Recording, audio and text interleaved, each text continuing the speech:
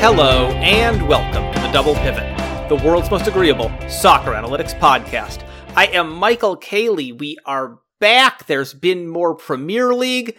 Stuff keeps happening that, throws everything out of joint. Somehow, Manchester United beat Liverpool, and it wasn't Manchester United kind of lucked into some goals, which could have been a funny way for this to happen, but no, Manchester United played quite well. And so here we are after a week of podcasting about how we thought that Manchester United were in a really bad place that we figured they would, to a certain degree, have to get out of, but how? And here we are after a week where we podcast about Liverpool, and we're like, well, here's something that could be a problem, and here's maybe something that could be a problem, but I mean, come on. And they did not play great in this match. So, joined by Mike Goodman. Where are we, Mike? Let's do it. The music you heard on the way in is the Whalers. Please download, subscribe, make us happy as podcasters, patreon.com/doublepivot, all that jazz. So yeah, I think the place to start here with both of these teams is that the dynamic of this game was basically Liverpool having 70% of the ball. And I think that's important for analysis for two reasons. On the Manchester United side, when we analyze how they played, and they played well, it is important to contextualize it as playing with 30% of the ball, regardless of how well they executed, is not how Manchester United want to play the majority of the time. So we're going to need to analyze their performance and how various members of this 11 played in that context. Secondly, when analyzing Liverpool and their relatively poor performance, it is in fact very important to recognize that they played with 70% of the ball, which is more or less how they want to play. That the ways in which this team did not succeed in this match were not in the ways you might expect when playing Manchester United at Manchester United. Going back to before the season, if I told you in week 3 that Manchester United beat Liverpool at Old Trafford, I think what you would have thought was, I guess Ten Hag came in and was fairly successful, and Manchester United were able to play in a way that they wanted to play at home against a visiting Liverpool. And what we instead saw was a match in which Manchester United at home against Liverpool defended and countered quite well, and Liverpool played in possession quite poorly. So I think that's kind of the starting point for talking about this match. Yeah, and there's been a bunch of discussion about exactly how much this was a counterattacking performance by Manchester United, because in the first 10 minutes, possession was close to even. In the first 20 minutes, it was 60-40, and then it increases from there. And I think that this is I think that a lot of people, I think one issue here is that there's just sort of a lot of people who have, don't like the word counterattacking, and think that if you're saying that an approach was counterattacking, it was thus in some way flawed or not as good as, and that's not what's going on here. They counteract well. But the other thing about this is that in the period of time where Manchester United were pressing more and were disrupting more of Liverpool's build-up play, and they were preventing Liverpool from having quite as much possession as they had through the later parts of the game, in that period they were doing that in order to move the ball quickly. They were never doing it in order to have possession. What they did was they created a messy game with lots of transition when they were pushing hard to have somewhat more of the ball. And then when they were pushing less hard to have some more of the ball, they created a game which had longer stretches of Liverpool possession and those same stretches of United transition that they were looking for. Whether they were pushing hard for more transition or for somewhat less transition, nonetheless, it was entirely an approach focused on transition attacking. And that, to me, I think, is the distinction and the thing to look at as, whether, and I think that's what I'm trying to capture when I call it a counterattacking performance, because what it is that there was no time in this game where Manchester United were trying to control the game with possession and build slowly It was always focused on creating moments in which Liverpool were out of control in transition. Now, to be fair here, Manchester United's attack still had some very Ten Hagian elements to it. If you go to that first goal comes eventually after McTominay breaks up play on the right side of the field, all the way, like, close to the sideline. He intercepts a pass, plays it forward, and then the ball gets worked up the right side through Jadon Sancho, who squares it to Eriksen in the box.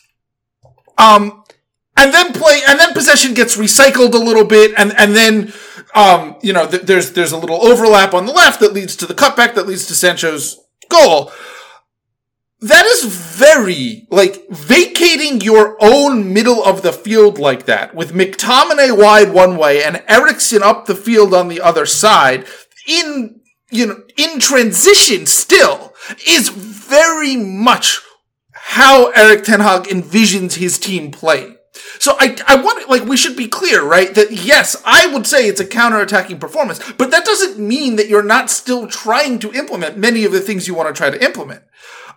You just need to, understand the context in which it is happening, in which you are using your defense to imbalance the other side that you are then exploiting, as opposed to having the ball to imbalance the other side, which you then exploit.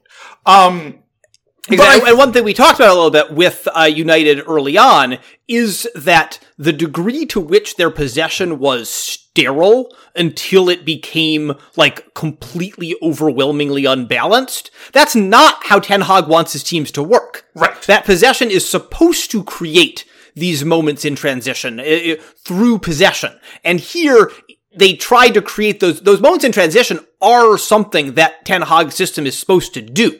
It wasn't doing it. And here they took a somewhat different approach to creating them, as well as that particular goal being, a little wacky and, hey, great, it worked. And I think the last point I want to make here at the beginning on United before we switch over to Liverpool is sometimes you can debate whether or not these decisions, are planned or are the result of the flow of the game. And what I would just say here is when you look at the profile of De Gea's goal kicks, you can quite clearly tell that this is a planned approach. De Gea made one short pass, I think, in the entirety of the match, and it was actually a bad one that put Varane under pressure. As opposed to the first 2 weeks of the season, they were kicking it long, and they were attempting then to begin a phase of play further from their own goal and either win the ball there or use their defense to unbalance Liverpool in that area, as opposed to use the ball deeper in their own area to imbalance Liverpool. Does that matter? Yeah, it does. Now, what we don't know is whether, we should expect to see that every week now. I would guess not. Or whether it was a concession to, hey, we're playing Liverpool. And so there is this looming question about United despite this performance, which is if they go back to an approach which involves using more of the ball in their own half in order to attempt to imbalance and disrupt the opposition, are they going to be able to do that? It's just that was not an element of this particular game that mattered. But I think having established all that, the next question was why were they able to unbalance Liverpool? Also, maybe there would be, some successful counterattack, especially, in the early phase of this game. But why did Liverpool struggle so much to, create danger around the penalty area? They ended up with 1.5 XG, which is, good. This game could have been a draw. Luis Diaz has a really good chance right after the second goal, and De Gea makes a really good stop on it with his leg. He's got some value.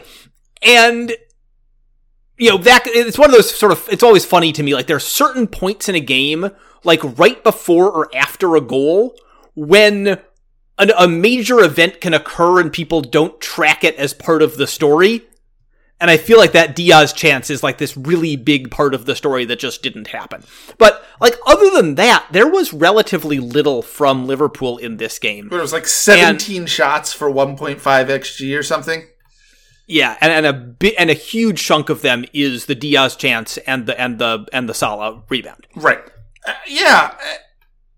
It's concerning. Now look, I mean, I think there are two things I would pinpoint here. One is Liverpool's midfield, which was Henderson, Milner, and Elliott, which was not the midfield that you expect to see out of this team. And this midfield was not good. And then the second thing is when the midfield is not good, it throws a lot of things sort of out of balance for the other two units of this team. Like, it's a problem in attack if the midfield right now can't move the ball up.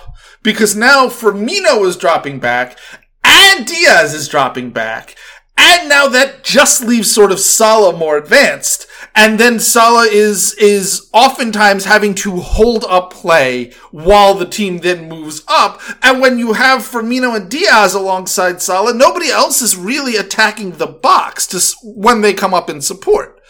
And then on top of that, when you have a midfield that is more easily passed through quickly, you are exposing your backline, and their strength, other than Van Dijk, is really not, having to deal with counterattacks without midfield help.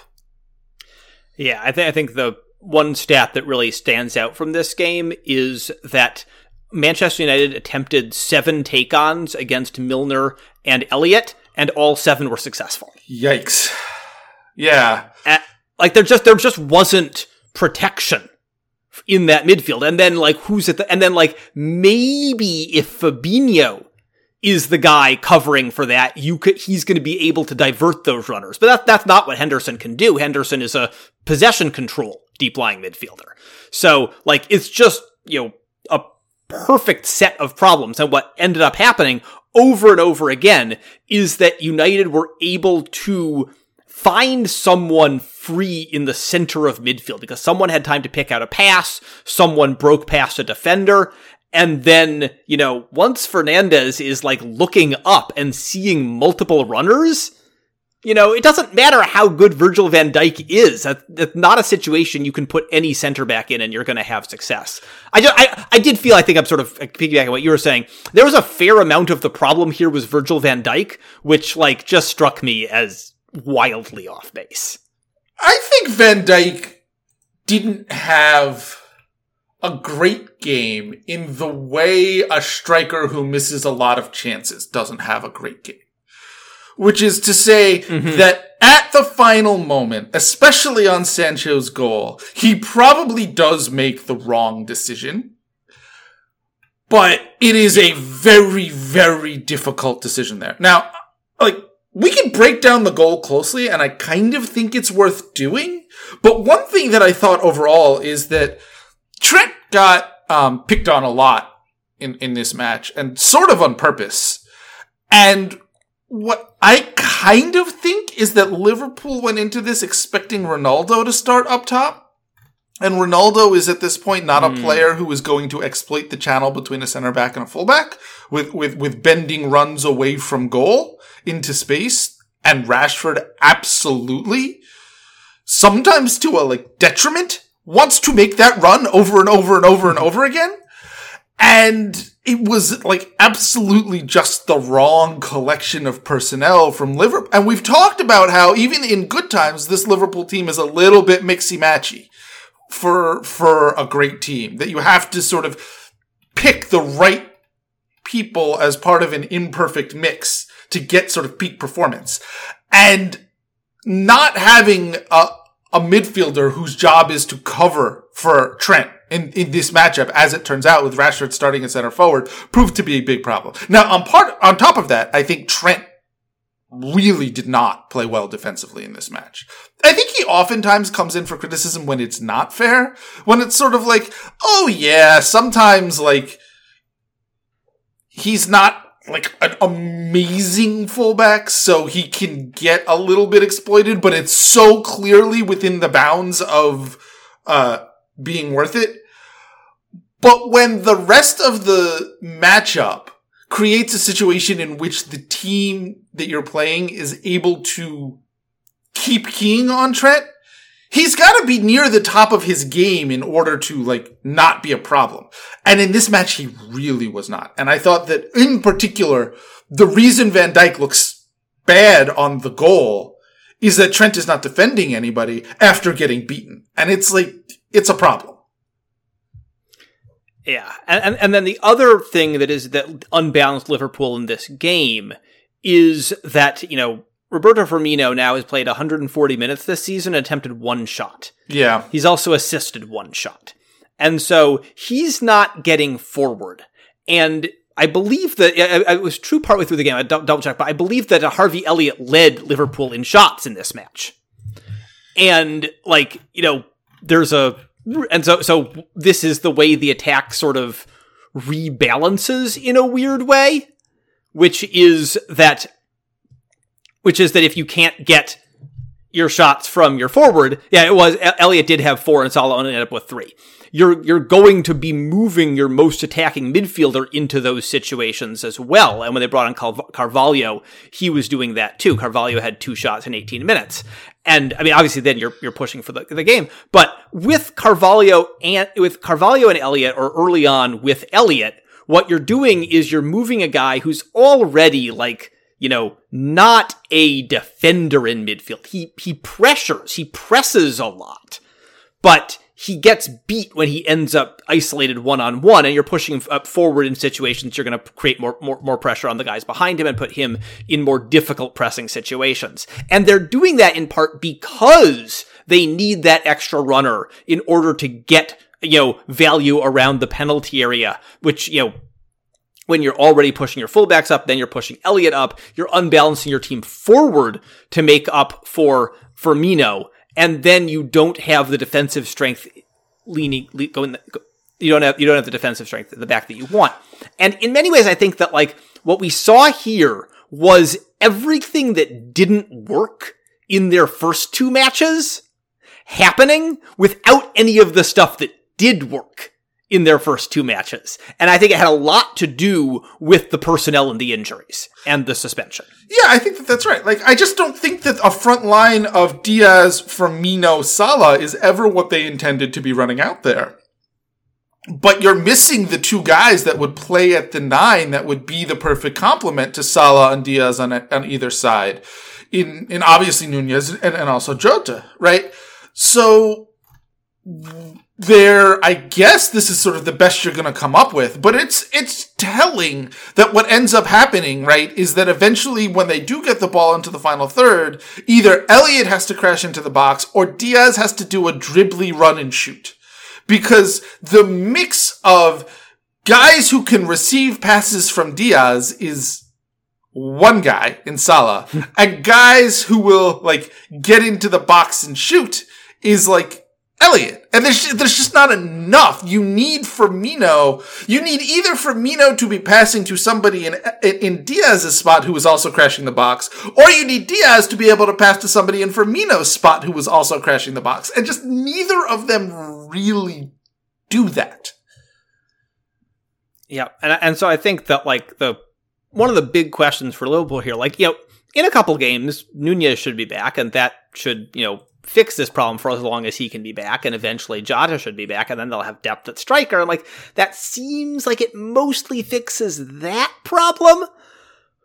But the midfield question, I think, is sort of more interesting, because if Milner and Henderson are both cooked, and you know, that creates, you know, a lot of problems. If the only way you get value out of Henderson is him as a controlling passer at the base of midfield, and your defender, your best defensive midfielder, also plays the base of midfield, and you're not getting much out of Milner, like that, and Thiago is once again injured, like, all of that depth that Liverpool has, all of which is, like, you know, most likely this will be okay. Most likely this will be okay. If you just sort of, you know, roll unlucky numbers on a couple of dice, you create a problem that I think has a risk of cascading. Yeah, no, I think that the dynamic we identified on Liverpool about mixing and matching. Well, if all of a sudden, like, 2 or 3 of the pieces that you anticipated being able to mix and match with are worse than you expected them to be, you have a real problem. I'm not there yet. I mean, I think that where I am with Henderson is that he's still a good player provided he plays with either Fabinho or Thiago, and that the problem is only when you have neither of them is Henderson sort of cooked. I think Milner is generally, the thing about Milner is that has made him so impressive over the years, because he's a very smart footballer, which you can tell given the range of positions he's played over his career, sort of with ease tactically, is that he has been able to adjust as his athletic ability wanes, so that he is asking himself to do only what his body can deliver on. And I thought what was incredibly apparent against Manchester United is that he spent the game not quite able to pull off all the things that he seemed to expect himself to be able to pull off. Now, maybe he can make a further adjustment, but as you get older and as your athleticism wanes and wanes and wanes, there becomes a point where you just can't effectively adjust for it enough anymore and remain at a high level. Where if you are continuing to adjust, what ends up happening is the set of things that you are able to do well becomes so limited that it is equally as bad as if you were trying to do things you couldn't do. And him I worry about in that respect a lot. Now, I think that if you have 2 really good midfielders, you can probably still cover for that. But if you have Henderson, who needs to be with Thiago and Fabinho, and you have Elliott, who is a promising player, but limited in his own ways still, Milner is not good enough to make up, to exert himself in that situation at all. So I think that it's thinner than maybe we expected. But, I mean, if what I'm saying is basically, I think the midfield's okay as long as Fabinho or Thiago could be out there with a mix of guys, I still think that's pretty okay. Yeah, and likewise, we're saying the forward line should be okay so long as Jota or Darwin can be out there. Right.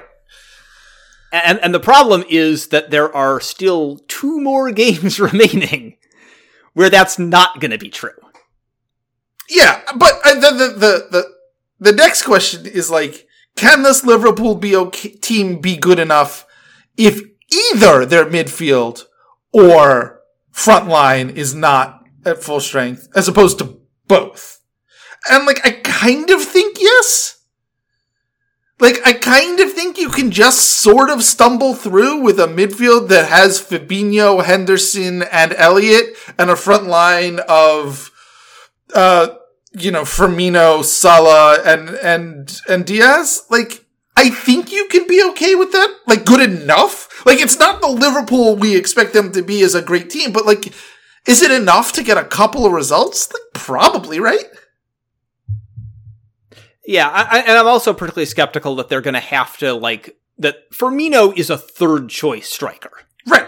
They really do have good depth here, and they're just unlucky with Jota's injury coinciding with Darwin's suspension. And they shouldn't have to deal with that problem too much. I think that where my question arises is that the reason that they were fine the first 2 games is because Darwin was stupendous. And so that made them very, very good. But that was it. It was because Darwin was doing so much that it made it relatively easy for Jota and for Diaz and Salah and Trent to find him, and that would be the target of the attack. That would be the way it worked. And then everything else could be, somewhat more conservative, somewhat more controlled, and that was fine. My question is, when you don't have the midfield you want, how good do Darwin and Jota need to be to make that work at an elite level? Because certainly we saw that if they've got, the best striker in the Premier League up top, sure, fine, great, yeah, absolutely. The question is, like, what level do we expect them to be performing at over the course of the season? And we just don't know yet. And I mean, I think that that's also true of, like, Firmino. Firmino's probably better than this. I think that's also true of Harvey Elliott. He didn't have a very good defensive game, but he can do a little bit more than this. Like, a lot of these guys can just sort of play a little bit better, have just played a few games. But that's sort of my operating question is, when something isn't right in midfield, how good do the forwards need to be to make up for it, and how likely is that? Yeah. I still think pretty likely, same. But I think that's the open question. So now, on the flip side, do we, having established that Manchester United played in a manner that is different than we expect them to play frequently, do we take things away from this? What do we take away from this? How do we what are the lessons about United we can take going forward?